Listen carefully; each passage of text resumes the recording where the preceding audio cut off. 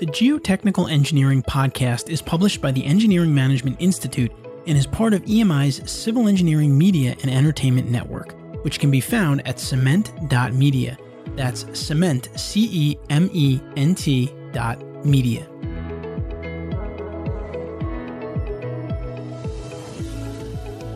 It's not easy for us busy geotechnical engineers to keep up with industry trends while keeping up with our engineering work.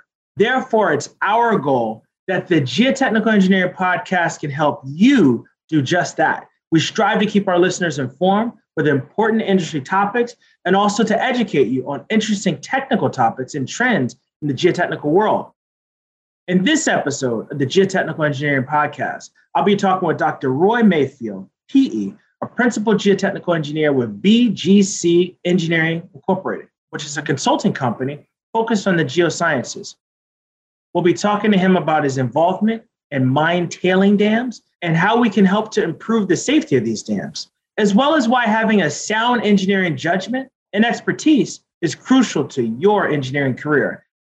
I'm your host, Jared Green, and I'm excited to be bringing you another episode of the Geotechnical Engineering Podcast. This episode of the Geotechnical Engineering Podcast is brought to you by Colliers Engineering and Design, a multidiscipline engineering firm with over 1,800 employees in 63 offices nationwide and growing fast. Colliers Engineering and Design maintains an internal culture that is nurtured through the promotion of integrity, collaboration, and socialization. Their employees enjoy hybrid work environments, continuous career advancement, health and wellness offerings, and programs and projects that have a positive impact on society. Colliers Engineering and Design stays on the cutting edge of technology, and their entrepreneurial approach to expansion provides personal and professional development opportunities across the firm. Leadership's dedication to the well-being of their employees and their families is demonstrated throughout the wide range of benefits and programs available to them. For more information, visit the career page on their website at colliersengineering.com.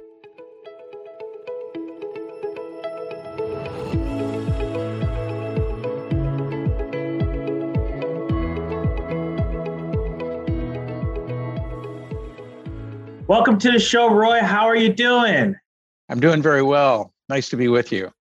Can you tell our listeners a little bit more about yourself and what is it that you do on a daily basis?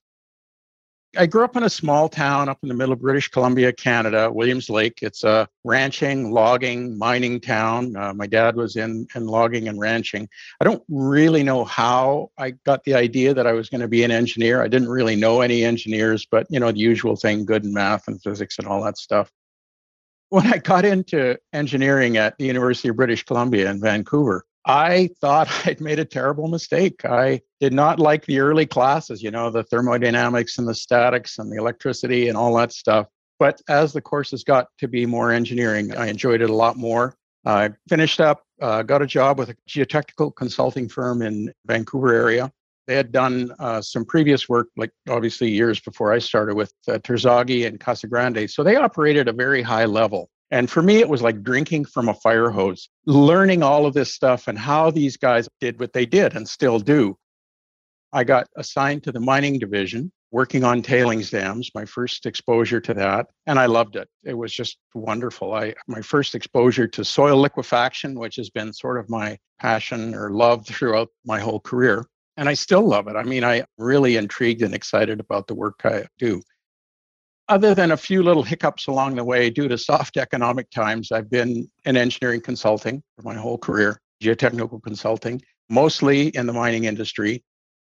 I had a strange set of circumstances come about when I'd been in the business about 20 years. I went back to grad school. I did my master's degree at the University of Washington with Professor Steve Kramer. And when I was done, he asked me to stay on for a PhD, which was like totally unexpected and nothing I'd even considered. I mean, even going back for a master's degree was pretty out there for me. But I talked it over with my very tolerant wife, and we decided that it was a good thing to do. And truly, it was one of the best decisions I've ever made, other than, of course, marrying my very tolerant wife.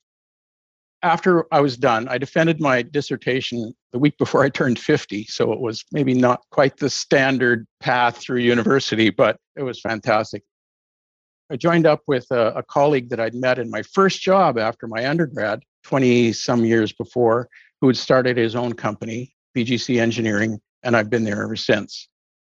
My work now is mostly reviewing. I review BGC project work, reports, quality control on reports before they go out the door, dealing with the project team's decisions that are made along the path of the project. I'm also doing quite a bit of work on external review boards for tailings dams now. So client will form a review board to view their engineer's design, their operations, construction, the whole package that's ongoing. I spend a lot of my time reading and writing, which is ironic because one of the big attractions for engineering for me in high school was that I didn't like English and I didn't like writing. And now I spend my whole time in that. I've gotten over that, and I really, really enjoy the process of organizing my thoughts on paper and seeing ideas basically come to life. And I'd like to talk more about the mine tailing dam. So, you've had involvement in a lot of these projects. And before we get into that, can you tell our listeners that might not be very familiar with what that even is? Talk through what they are, what they're used for, and then how does that lead to geotechnical challenges? I think that would be helpful for a lot of listeners. So mine tailings are what's left over after the target mineral is removed from the ore. So for example, in a copper mine, the mine will dig rock out of the ground that they've determined has a certain amount of copper in it, usually maybe less than 0.5% of copper. They crush up the rock and grind it down till it's about the size of fine sand or silt. That's to get lots of surface area so that the reagents that they apply to the material can get the copper off. And so once that's happened, what's left over, all the sand and silt-sized particles with the copper removed, is tailings. That's what comes out of the tail end of the process plant, in effect. This processing to get the mineral out is usually done in a slurry. There's lots of fluid. So you have this slurry of sand and silt that has to be stored, impounded. In a lot of processes where the tailings have a fair component of sand in them, the sand can be stripped out and used as a construction material to actually build the embankments that impound the tailings slurry. Now, that obviously takes a little bit of care. I mean, we've known for a long time that wet sand can behave very badly. Even like in the New Testament, there's the story of the wise man and the foolish man and building the house on the rock and the sand. So we've known this for a long time. It's very efficient. It means that the impoundment, the volume that's stored can be smaller because you're using part of that material to actually build the embankments. And you don't have to tear up more land, digging up borrow material to build the dams. But it is sand, and there's some great care that's required in the process. So we have the mine tailing dams. Now, when a mine tailing dam fails, the results can be catastrophic. What are some of those consequences? Tailings dams are some of the largest man-made structures in the world. They're very large. The consequences can be very severe, just like the consequences of a water dam or a bridge or a building or any other civil engineering structure that we're involved in, fails. Sometimes the impounded tailings have some bad chemical properties. And so if the dam breaks and these tailings flow out onto the surrounding ground, there can be some chemical contamination. But even if the tailings are relatively benign, just the sheer volume of them flowing out, often when a breach happens, the tailings will undergo liquefaction and they will flow out like a slurry. So it's not just like bloop and they're at the toe. And so, millions and millions of cubic meters of tailings can flow out and bury the surrounding ground. If anybody that's seen the videos of some of the tailings dam failures in Brazil, the downstream effects are very apparent and tragic. What are some of the things that could be done to improve the safety when you're talking about design or construction and tailing dams? Like most geotechnical failures, water is involved in the problem.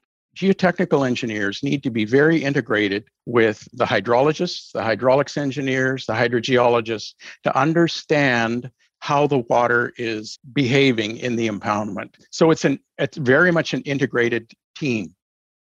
Geotechnical engineers on their own need to better understand the undrained behavior of sand. Quite often, in the older days anyway, people thought that, sand behaved in a drained manner. You use drain parameters for that. You don't use undrained parameters. That's just clay. But that's not true. We know very clearly that sand can undergo liquefaction and behave in a very undrained manner. It can flow.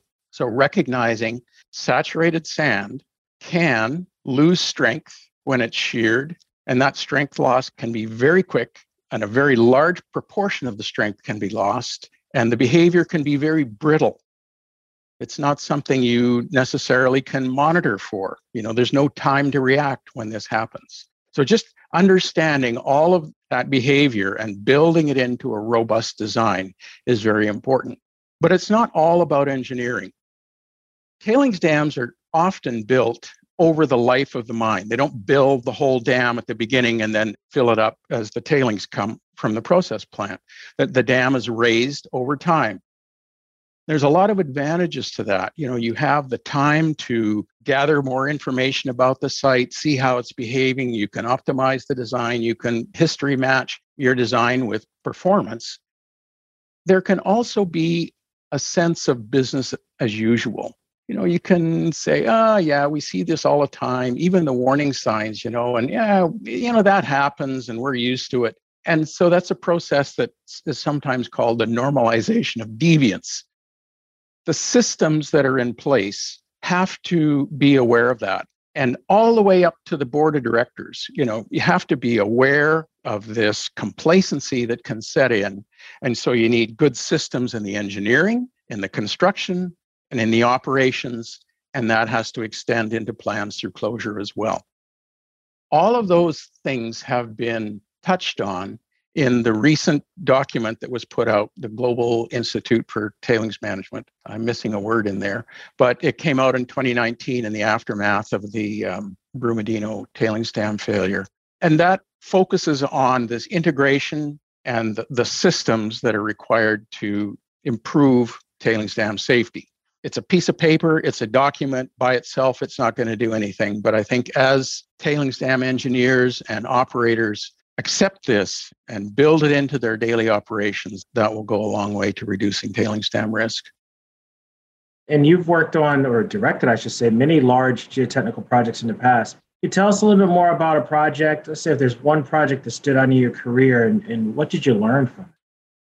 I guess one that touches on the integration and understanding the purpose of our work. When I was first starting to lead engineering projects, one of them was at a small mine in the Southwest US. And they didn't have a big engineering staff, so I was dealing with the mine manager there, a fine fellow and a pretty sharp engineer in his own right. And so we presented a design for this impoundment. And he looked at it and he said, I don't like what you've done in this one area, this one corner here. He said, I think you're being way too conservative. And after a while, he came back and he said, this is what I think should be done in this area. So, I very much respected his opinion. And so we looked at it, just didn't think it was going to work. We thought it actually might not stand up during construction. It might slide. And so kind of went back to him and said, sorry, Brian, but we want to stay with our design. And he bit it back and forth. And finally, he looked me in the eye and he said, Roy, okay, I'm going to build my design. And if it doesn't fail, if it stands up, I'm going to take out a full-page ad on the back cover of the Mining Engineering magazine. And I'm going to tell people how conservative you were and how much money it would have cost me. So get ready. And I was like, that's pretty heavy, Brian. I mean, usually you didn't, go down this kind of path, applying this much pressure. So we went back and looked again, and we really couldn't see our way through to accepting his design. So dug my heels in and I said, I just can't do it. You have to build our design. Bless his heart, he didn't throw us off the job. We stayed on, but we weren't on site during construction. A few months later, I did go to site for some other business. And when I was there, I looked at this facility we designed, and I was pleased, but surprised to see that he'd built it according to our design. And I just thought, he was just riffing on us. He was just, pushing us to try and take some fat out of the design, wanted to save a few nickels or whatever. And I was giving him a bit of a ribbing about it. And he said, no, that's not the case at all. He said, I actually built my design And like you said, it didn't stand up. I had to dig it out and rebuild it. He said, I had some other stuff going on next door to here. And if I'd built your design, I would have had to have shut that down. It would have cost me a lot of money else for this. And so I felt it was worth the risk. I could feel good in the fact that our analysis had borne out the correct prediction and that our design was, in fact, better. I really felt bad that I hadn't appreciated the jam he was in, and that I was thinking about, his design versus my design, this competition, when it really shouldn't have been that way. We should have been looking for a third option that would have addressed his needs and yet stood up during construction, obviously. It really made me realize that, what we do is only a small part of the bigger picture. There's a lot of other stuff going on. And also, I try to remember that reasonable people don't usually make unreasonable requests. And when they do, when they make something an unreasonable request, or they're acting in a way that seems unreasonable, there's something behind it that we need to try and understand and incorporate in our work. Understanding whatever the boundary conditions are, or the constraints that may not be articulated, it's like, if you have an appreciation for that, then all of a sudden it's like, it's not the client's problem, it's our problem, it's our challenge. So there's an opportunity here, let's find it. But oftentimes you're right, it's your design versus my design, and we're not truly collaborating if we're not getting that last piece. That's really good counsel there. And thank you for sharing that. That's I can see where that would end up being that one project. It's funny how we seem to learn best from things that don't go well, but I guess that's the way we're wired. It's the way we're wired. You never really see that project where everything went perfect. It's like, it's the ones where you just had little nuance here or there that you learn from. So that's good. That's a good segue for what I want to talk about next. I want to talk about engineering judgment. I remember when I was in school, they talked a lot about engineering judgment, but engineering judgment is critical to effective engineering practice, especially when design thinking is required. What would you say that engineers can do to develop sound engineering judgment and expertise? What would you say that they can be doing or should be doing to acquire that? So you've probably heard the old joke about the young engineer who asked the old engineer, how do I get sound judgment? And the response is, well, through experience. And so the young engineer comes back and says, well, how do I get experience? And the response is through bad judgment. We do learn through our mistakes, but individually and through the profession, we can't afford to just learn through mistakes. I mean, we can't just make mistakes and learn from it. The legal profession has a say in that, and our clients aren't very appreciative either. We do need to study very carefully case histories where things have gone wrong and understand what happened and how we can avoid those things. But also, we can develop judgment by thinking about what we're doing in our day-to-day practice in a more rigorous way. One of the guys that taught me how to do slope stability analysis, he said, when you draw up your section, first get it going, get all your material layers on there, your pore pressures and all that stuff. Before you do any analysis, take your pencil and draw where you think the critical slip surface is going to be, and write on the section what you think the factor of safety is going to be from the analysis. And then start doing the analysis. And if you're way out, go back and understand why you were different from the analysis.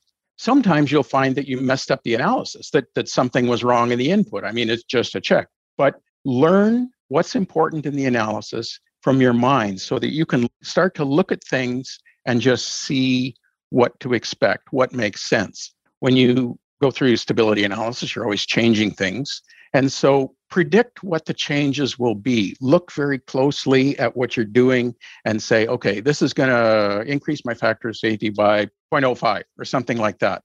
Do the analysis and then calibrate yourself as you go along. As you do that more and more, doesn't take very long, but with this idea of competition, of challenging yourself. I mean, he used to bet me coffees on this. We'd both put our numbers up there. And you very quickly understand in whatever type of analysis you're doing, what's important. And so you can put these scenarios together, these sets of conditions that you've looked at, and you've looked at in quite a lot of detail. You can have these, I call them images or scenarios or maps or whatever that you accumulate in your mind, so that when something similar comes up, you can apply that image very quickly. It's not, you don't have to go through all the steps. You have this image that you can apply in your mind, see the differences, and then from your understanding of the analysis, go, this difference is important, this difference isn't so important, this is what I might expect for this situation. As you accumulate a library of these images, you get to be very adept at judging situations and judging the important characteristics of a situation where you need to spend your attention, your money, your effort. I've read that experts do this and they are able to very quickly just look at a situation and come up with the answer where the rest of us are still kind of floundering around trying to understand the situation. So that rigor in the day-to-day work that we do, understanding what we do, understanding what's important, I think is a great way of developing engineering judgment.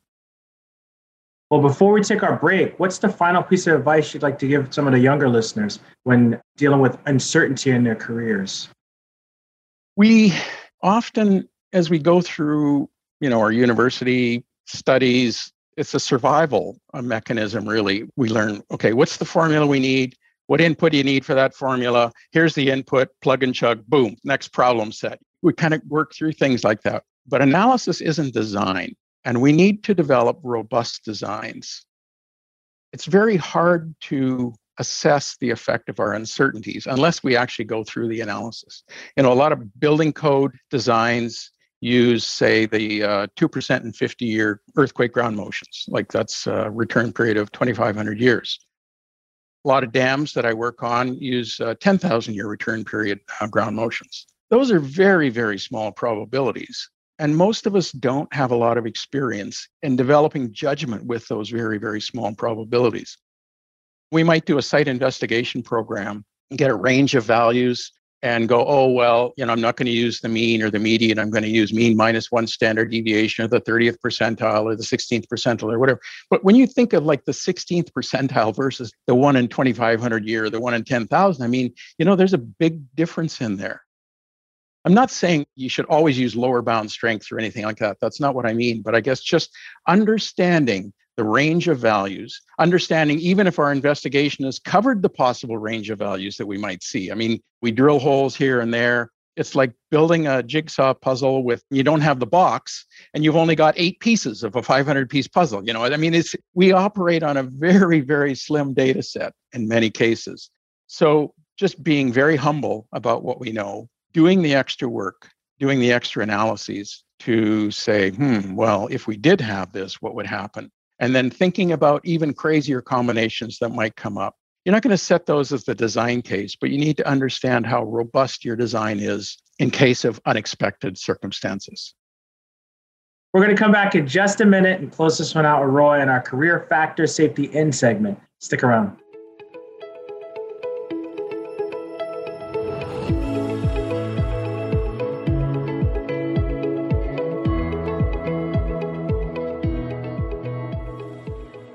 Before we go on here, I would like to take a minute to recognize our other sponsor for this episode, Menard USA. Do you have projects where you are faced with building on soft or loose ground? Does it seem like all the good sites are taken and you're always building on poor soils that are a challenge for conventional foundation approaches? Menard may be able to help. As a specialty ground improvement contractor, Menard works nationally and internationally, providing design-build ground improvement solutions at sites with problematic soils. Typical projects include warehouses, buildings, material storage piles, embankments, roadways, port facilities, storage tanks, platforms, and more. In many cases, ground improvement is less costly than traditional approaches such as removal and replacement or piling systems. Menard works closely with civil, structural, and geotechnical engineers to minimize foundation costs for wide ranges of soil conditions, structure types, and loading conditions. To learn more about Menard USA or for help on your next project, please visit www.menardusa.com. That's www.menardusa.com. Welcome back. It's time for our Career Factor Safety In segment. In geotechnical engineering, just like many disciplines of engineering, it's important to incorporate a factor of safety into your design. But what about incorporating a factor of safety into your career? Today, of course, we're speaking with Roy Mayfield, PhD, PE, a principal geotechnical engineer at BGC Engineering Incorporated. Roy, you've already had a very successful career.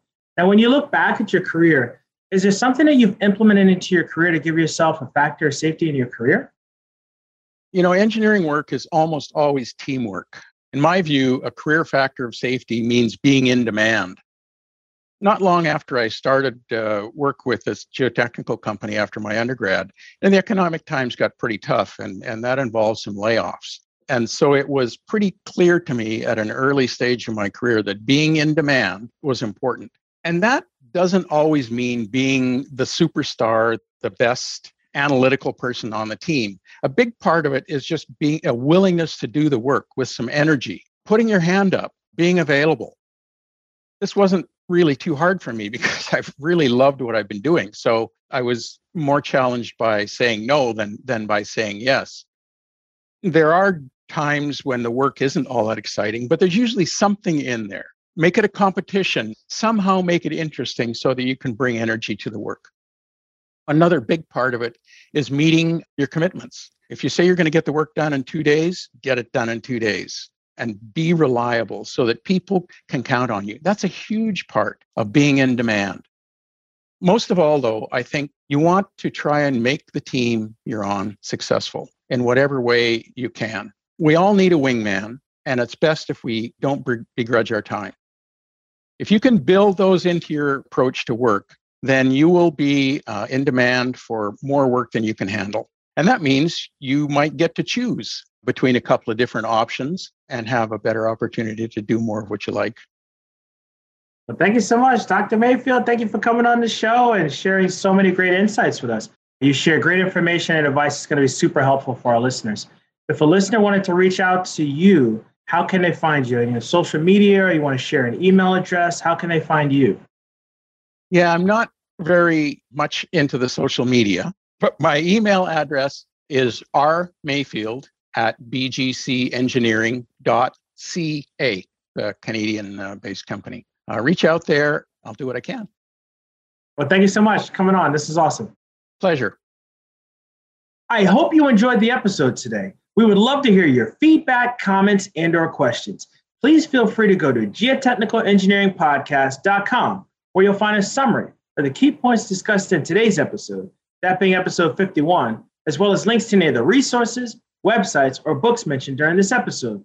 Until next time, we wish you the very best in all your geotechnical engineering endeavors. Peace. The Geotechnical Engineering Podcast is published by the Engineering Management Institute and is part of EMI's Civil Engineering Media and Entertainment Network. The opinions on the show are those of the host and guests, not their employers. For information on EMI's people and project management skills training programs for civil engineers, visit engineeringmanagementinstitute.org.